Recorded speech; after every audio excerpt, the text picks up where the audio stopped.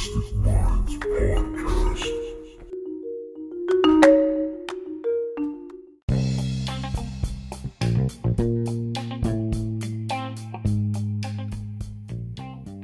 Hey, welcome back everyone to another Uncanny Mystic Minds.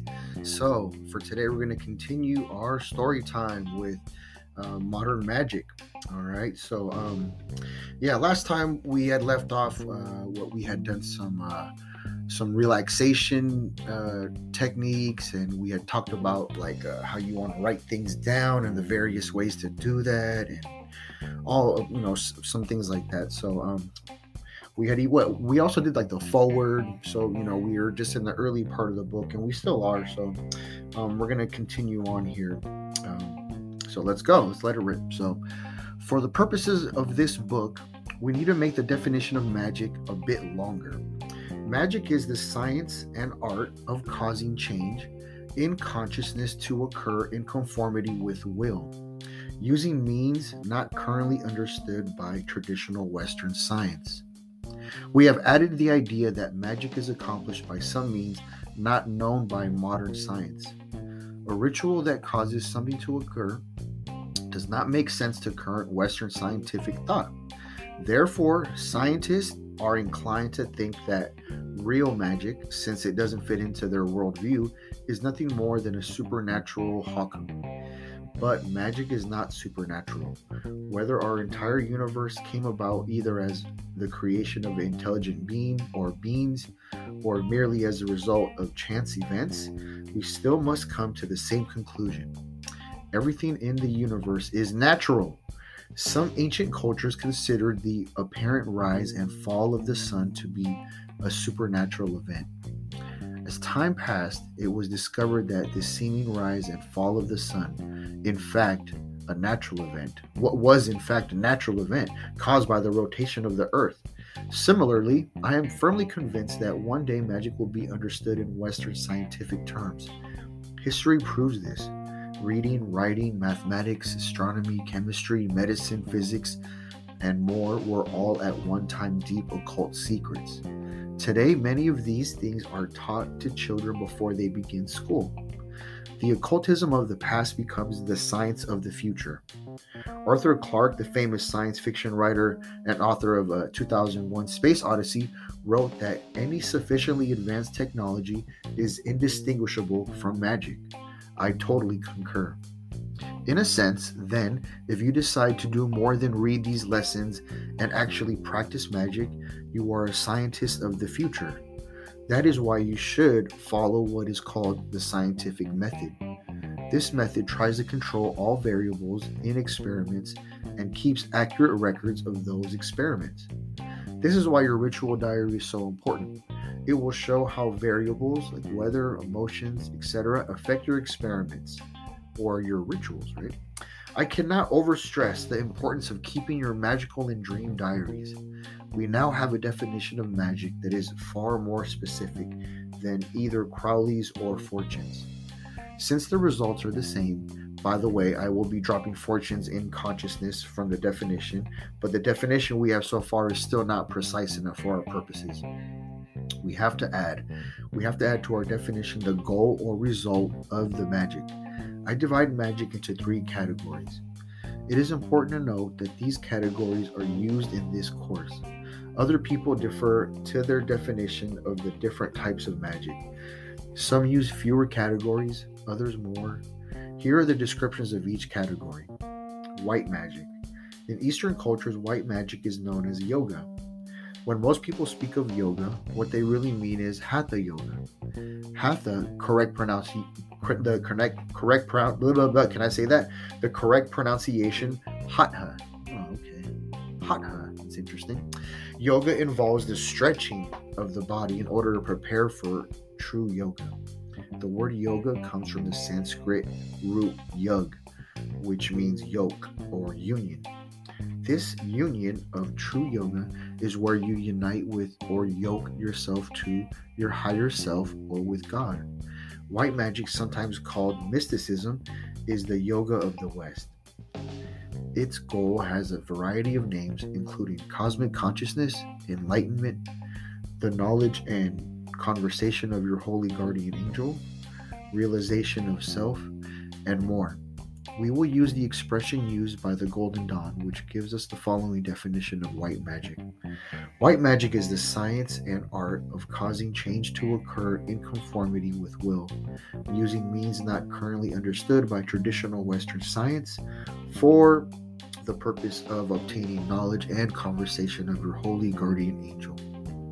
Black magic, this category of magic has an easy definition, which needs little or no explanation.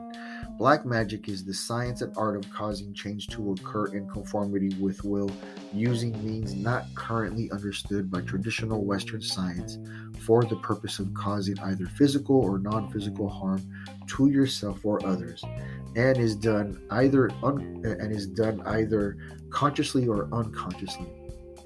I will be discussing black magic only from the standpoint of how to avoid accidentally or purposely becoming a black magic practitioner. Gray magic. Gray magic is a mixture of white and black. Gray magic can become either white or black, or remain gray, as we shall see here. Here is a definition. Gray magic is the science of the art of causing change to occur in conformity with will, using means not currently understood by traditional Western science for the purposes of causing either physical or non-physical good to yourself or others, and is done either consciously or unconsciously. Let us say you do a spell to help a friend regain her health.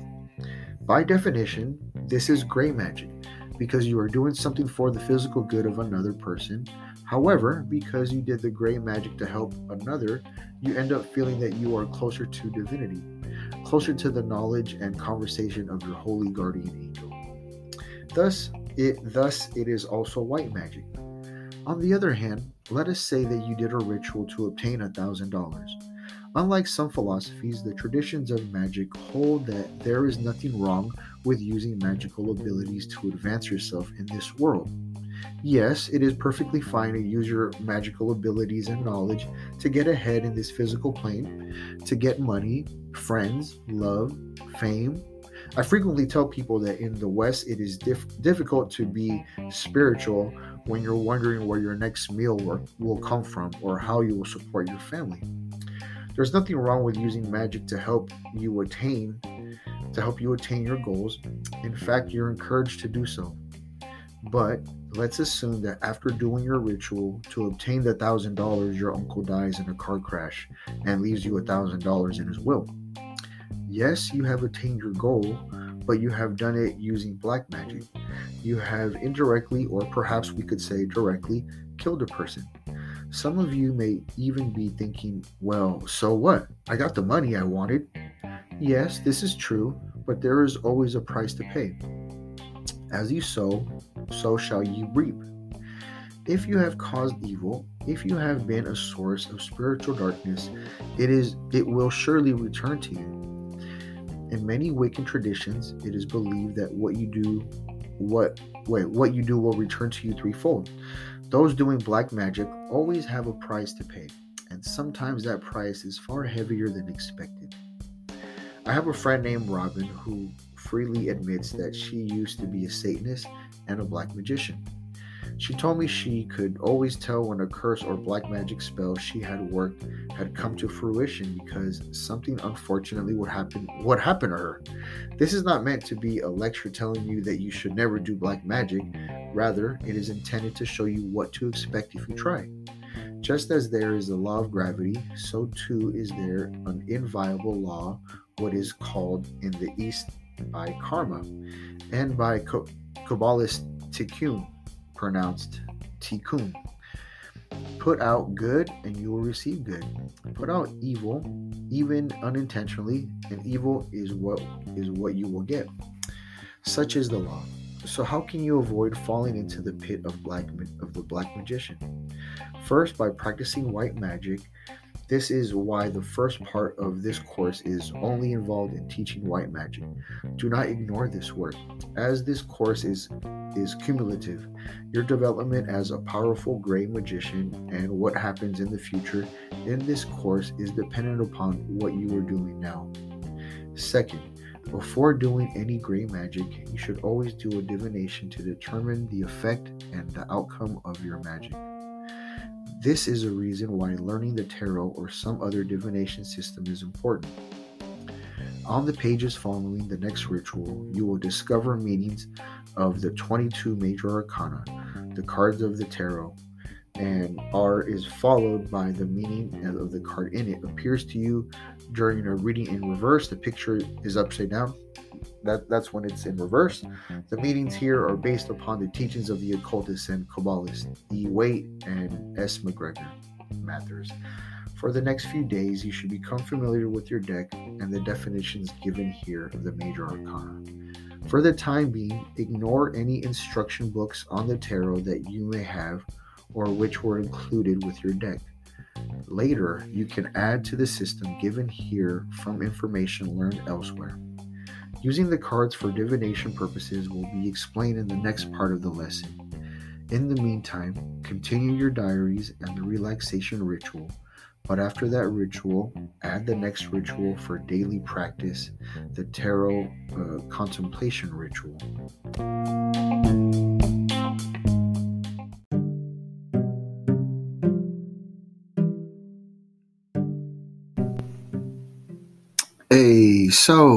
In regards to this part about, like the whole colored magic, like the black, the white, the gray, like the white and the gray had some pretty cool valid points, but I guess I wasn't really feeling the how they were talking about the black magic. I think a lot of like the terminology for this one that I would consider what they were calling black magic would be like baneful magic or baneful acts. I kind of put that more in that category of baneful, and because like when I think about black magic, it's not necessarily like straight up evil or actual malicious all the time. I think just how they were describing like the white magic of like unifying with God, or like mysticism is like when you have like an understanding of getting to know God and to unite with and getting to know God, like the connection of your source and of your creator. I think the opposite of that would be getting to know thyself, like working on yourself and doing your best to make the individualized aspects of yourself whole and to improve on those however you see fit based on your personality, and also letting yourself be free in terms of acknowledging like individual thoughts and urges and feelings like that, like exploring that kind of stuff. And so I see it a little bit more as like internal as opposed to like looking out in the external, like looking out to your source.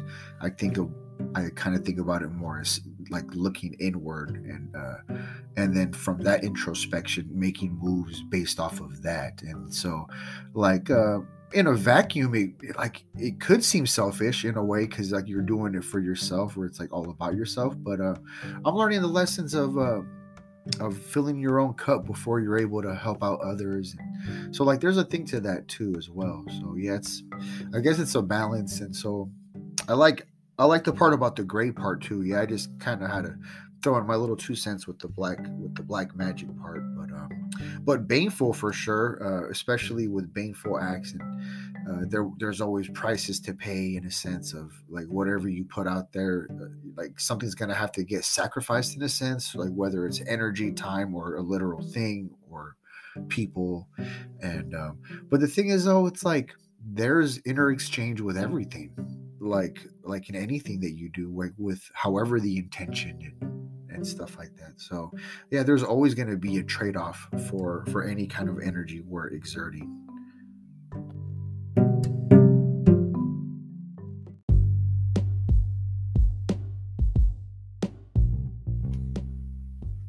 All right, so we're gonna get back to the part where it kind of left off, talking about the different tarot things you can get into. So I'm gonna kind of skip around to this bulk of it right here. So in this way, you can see similarities and correspondences between the various authors and come up with your own meanings. The truth is this: there are no true meanings. For the tarot cards, different tarot readers and authors give different meanings for the cards based on the symbolism of the cards and their own backgrounds and training. Some people simply look at the symbols on each card and come up with a meaning on the spot. Others have systems based off meanings given by tarot interpreters or other authorities. For example, I was taught a system for use with the minor arcana cards that is based on a type of numerology. Debunkers, however, consider it all junk and just broad psychological interpretations. I guess they never had a precise in-depth reading. The curious thing is that I have taught different systems of meanings for the cards, and they each result in valid readings. How is that possible? Consistency. As long as your system is internally consistent with practice, the cards will produce viable readings. The cards pulled with the meanings you have for them result in a meaningful coincidence, what the psychologist Jung called a synchronicity. What this means then is that as long as you work with a system of meanings for the cards that is internally consistent, they will eventually produce meaningful readings.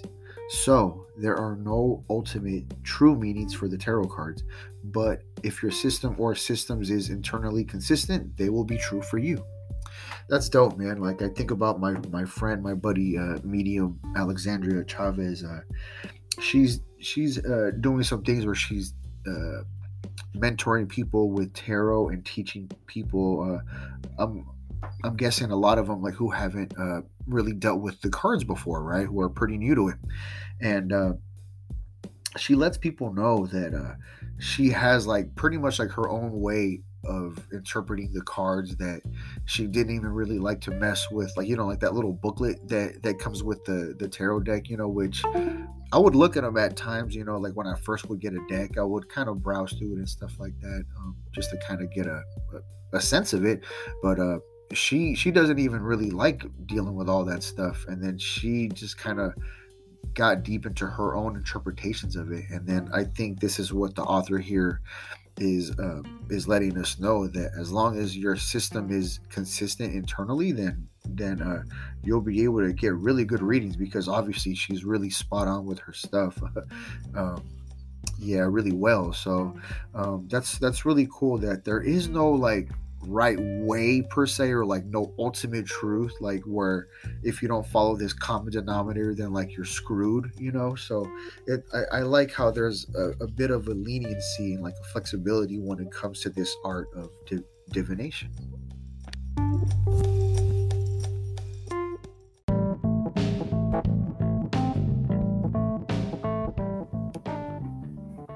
All right, so it was kind of getting into some definitions and like kind of historical things on tarot, but I want to save that for another time and kind of skip to this part over here next, where it talks about fortune telling and divination.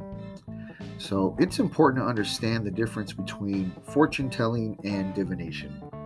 Fortune telling says that something must happen. Divination, such as with the tarot cards, never says what must happen. It only indicates what will probably happen if you continue on the path you are currently transversing. Yeah, I kind of feel that it's definitely that, and also whatever's kind of like lingering thoughts, if you will, or like the thoughts around your aura, or that are permeating strong in your subconscious. I notice that when I like read for myself, I kind of tend to pick up my thoughts like that. So according to this view, you have the freedom to ensure something happens or prevent it from occurring. You have a free will, and the choice is always up to you. Fortune telling would say that, as an example, you will have an accident on a boat on a specific date. Divination would tell you that a boat trip at that time could cause problems, and you are advised to stay away from boats. You can either avoid the boat trip or be extra careful when on the boat. Fortune telling says you have no choice. You will be on a boat at that time and you will have an accident. Divination says you will have free will. You can move to the desert, or at least you can stay away from boats. In these lessons, we strongly affirm free will, not predestination.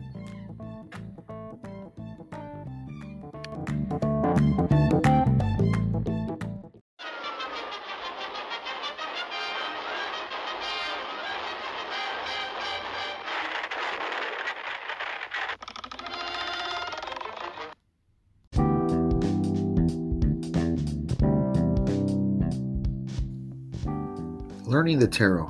The only way to learn the tarot is to use it consistently and constantly. Try memorizing the meanings of the cards, one card per day. Also, try giving yourself small readings on a daily basis. However, don't count on the accurateness for at least a month. You are probably not too accurate when you first learned to ride a bicycle or drive a car, but as you practiced and became experienced, success in bike riding and driving not only was assured, but it became a part of you, and those skills became second nature to you. Today, you just do them and don't even think consciously about it. Let me assure you, with just a few weeks or months of committed practice, you will be successful with your readings. They will surprise you with their accuracy. Be sure to continue with your daily practice of the tarot contemplation ritual. Doing a reading or ritual does not overcome the need for doing both. This set of lessons is not about doing divinations. It's about learning the basics of practical magic. For this purpose, the major arcana plays the most vital role. You will learn more of its importance later. For giving general readings to yourself and others, the minor arcana should be brought in, especially for in-depth readings.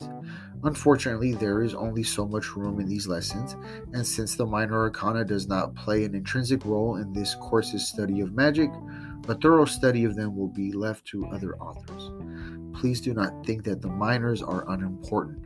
Eventually, you will want to learn more of their meanings in dealing with the tarot. However, this book's focus is limited to the major arcana. After studying and practicing the system explained here for at least 2 months, feel free to study the tarot on your own. I would repeat that there is no ultimate correct meaning for each card. Different authors may give different meanings to the same card. Use their ideas to add to what you have learned here. Some suggested books on the tarot are listed in this lesson's bibliography. Alright, so here's part 3. The high magic art is by nature different from certain aspects of other so-called primitive forms of magic, as practiced by those involved in witchcraft, Wicca, voodoo, brujeria, etc. The word primitive is not meant to insult followers or those similarly traditions any more than calling somebody such as Grandma Moses a primitive artist is insulting. Rather, it infers older styles and simpler ways. Many people know who are involved in Wicca and witchcraft are proud that their tradition is both old and simple. But the very simplicity of these styles of magic has led to numerous books of spells and incantations designed for the masses, which are to a large extent useless. The number of such books directly related to the Kabbalistic ceremonial magical art is small in quantity. One of the big differences is that for many of the primitive techniques, all that seems to be necessary is the saying of a brief incantation and the ritual manipulation of a few objects, burning a candle, making a voodoo symbol, and so forth. Sometimes the spells become mutilated over time so that the meanings of the original words become lost, and the spell becomes nothing but sound without any sense. Although this has also happened to some extent with ceremonial magic, a true magician always knows the exact meaning of every word and action of a ritual. This is why so much training, study, and practice goes into the making of a ceremonial magician. The actual instructions for doing the next ritual that you will learn, the lesser banishing ritual of the pentagram, will be given in the following lesson. At this point, there are probably some of you reading this who are groaning and thinking, "But I learned that ritual years ago. Besides, it's so simple." Well, if you think it's so simple, you have never done it correctly and with full knowledge. It is a basic ritual, but it is not simple. It is short and easy to memorize, but not simple. According to my dictionary, the word basic means something that forms a base, like a basic ingredient, something that is fundamental. I cannot overstress the fundamental nature of this ritual and how its practice will change your life and improve your psychic and magical abilities. When modern magic was first published, I had been doing it at least once daily for almost 10 years and had no desire to stop it. It is a basic, short ritual that forms the underpinnings to your training and will enhance your development as a true ceremonial magician. Alright, so here's some reasons for performing the LBRP. There are 3 lessons for doing this ritual. The first and most important, yet most ethereal, is to know yourself. You will learn if you have the strength of will to stick to doing a ritual of this sort on a daily basis. As a result, you will discover more about your nature and who you are than ever before. You will develop a different feeling about yourself and your relationship to others and the world around you. It will affect you in many positive but subtle ways. Second, it will expand your aura. This result is quite surprising. As your aura expands and brightens, you will also find yourself becoming a stronger spiritually and psychologically than you ever have been before. This phenomenon is not imaginary. The expanded aura will enhance the feeling of rapport and the rapport others have for you. Rapport is a feeling of bonding between another person and you based on their perception that you are trustworthy, have similar interests, and are a good person, and are similar to them. Enhancing your rapport will result in others increasingly liking and respecting you, as well as coming to you more often for guidance and comfort. This won't happen overnight, but it will happen. You will realize that this is occurring when people start asking you questions like, is that a new dress? Did you lose some weight? Did you get your hair cut? Even though the dress was old, your hair is the same, and you haven't lost an ounce, most people can unconsciously detect the aura and will be able to detect such a change in you. But they do not know that it is the aura which has changed. So they have to come up with something that they're familiar with, something on the physical plane, such as your hair, clothes, or weight. Third, this ritual, the LBRP for short, will remove from your immediate area, that means banish, any unwanted influences. This banishing dispels negative and or unwanted physical influences and non-physical ones, including astral and elemental forces. This is one of the greatest defenses against psychic attack ever. The more you practice the LBRP, the more safe, the more at peace you will become. The attitude that you will adopt when you perform this ritual is important. People working with computers have an expressive term, GIGO, with hard G's. It means garbage in, garbage out. If you put garbage in data, the result will be garbage too. Put in accurate data, and the result will be accurate.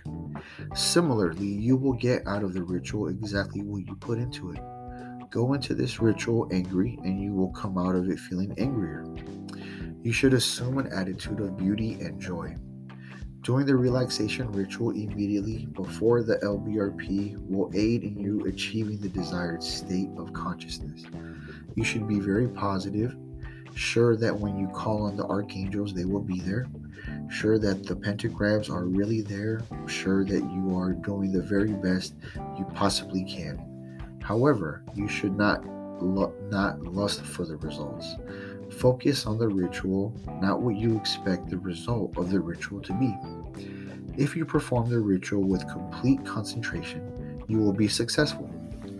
If you concentrate on something else, such as what you expect to experience or what you expect as a result of the ritual, you will divide your energies between focusing on the performance of the ritual and focusing on the supposed results. And the ritual will decrease in its effectiveness. When you perform the ritual, you must understand that you are no longer in your house or apartment or building, nor are you merely outdoors. Rather, you are in the temple of the gods. You are also in the presence of divinity.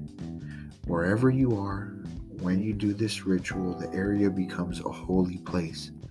You should treat it as such. Also remember that at this time, you are a beginner, a student, a magician in training. You are not a high-ranking magus or wizard. Therefore, be modest, especially in the presence of the divine. It's pretty dope, man. So I think we're gonna cap it off for right there today. On the next episode, we'll get into like the physical items for the LBRP, the Lesser Banishing Ritual, the pentagram for this one, and we'll get into like the actual semantics and some of the practical stuff. And yeah, man, I'm thinking about an episode that my buddy, my podcasting friend Laura Lavender from her podcast is called Mysteries Beyond with Laura Lavender. She covers a whole crap load of esoteric and occult stuff. She came on with me to stream. God, this was some months ago. We had a cool little chit chat, but I'm thinking about one of her episodes where she talks about the LBRP, and I think after several weeks of her doing it, I forgot how much time, but let's just say couple of weeks, that after doing that consistently every day, one big thing besides like her energy, she noticed that her energy was like higher in a sense. She was also very sensitive to seeing the beyond, like to seeing things like that are in the spirit world. Like this helped her activate that part of her. So that was one testament of someone that I've talked to when it came to working this ritual. So I'll be looking forward to trying to doing this one because I've actually never really gotten into it. I've heard about it before, but yeah. But with this book, I'm definitely going to start to actually make this one a thing so I can kind of log my data and log my results and kind of see how I feel over time and see what happens, because I am really interested in expanding my aura. I know that there is a lot of goodness that can come from that. And so, yeah, that's one huge goal of mine for sure. So I'll be keeping you guys posted with my LBRP eventually in the future. And we'll get into the practical stuff of this ritual on the next story time. So I hope you guys enjoyed that. And don't forget to check out my YouTube, Uncanny Mystic Minds. And if you're on Spotify, I'd really like to hit the follow button on that one, because pretty much I like to rock with Spotify and YouTube for the most part, and then I'm starting to even do cool Q&As and like polls and shit, so you guys can kind of put in your 2 cents worth there and interact with me. And if you got any questions or about anything regarding this kind of stuff, or if you want to inquire about getting on the podcast, you can email me at uncannymysticminds@gmail. And so we can kind of see what we can do, guys. We can I'm definitely all about building and networking and see where we can go together, as a people, and then who knows where we'll be at the end, or later on in life, so that's a cool mystery about life as well. And the good thing is that I'm not really tripping off of like the results, just how they were emphasizing here. The author was emphasizing not tripping off of like the results so much, but I do have the thing where I am working. I am working on myself, and then from there I know that cool things always kind of pan out. Like the universe will reward you for whatever work you're doing and for taking risks on yourself. The universe does reward a bit of risk taking and then a bit of investing in yourself. So that I'm all about. So we can keep ourselves posted, and you guys can keep in touch, and I hope you guys have a good one. All right, peace.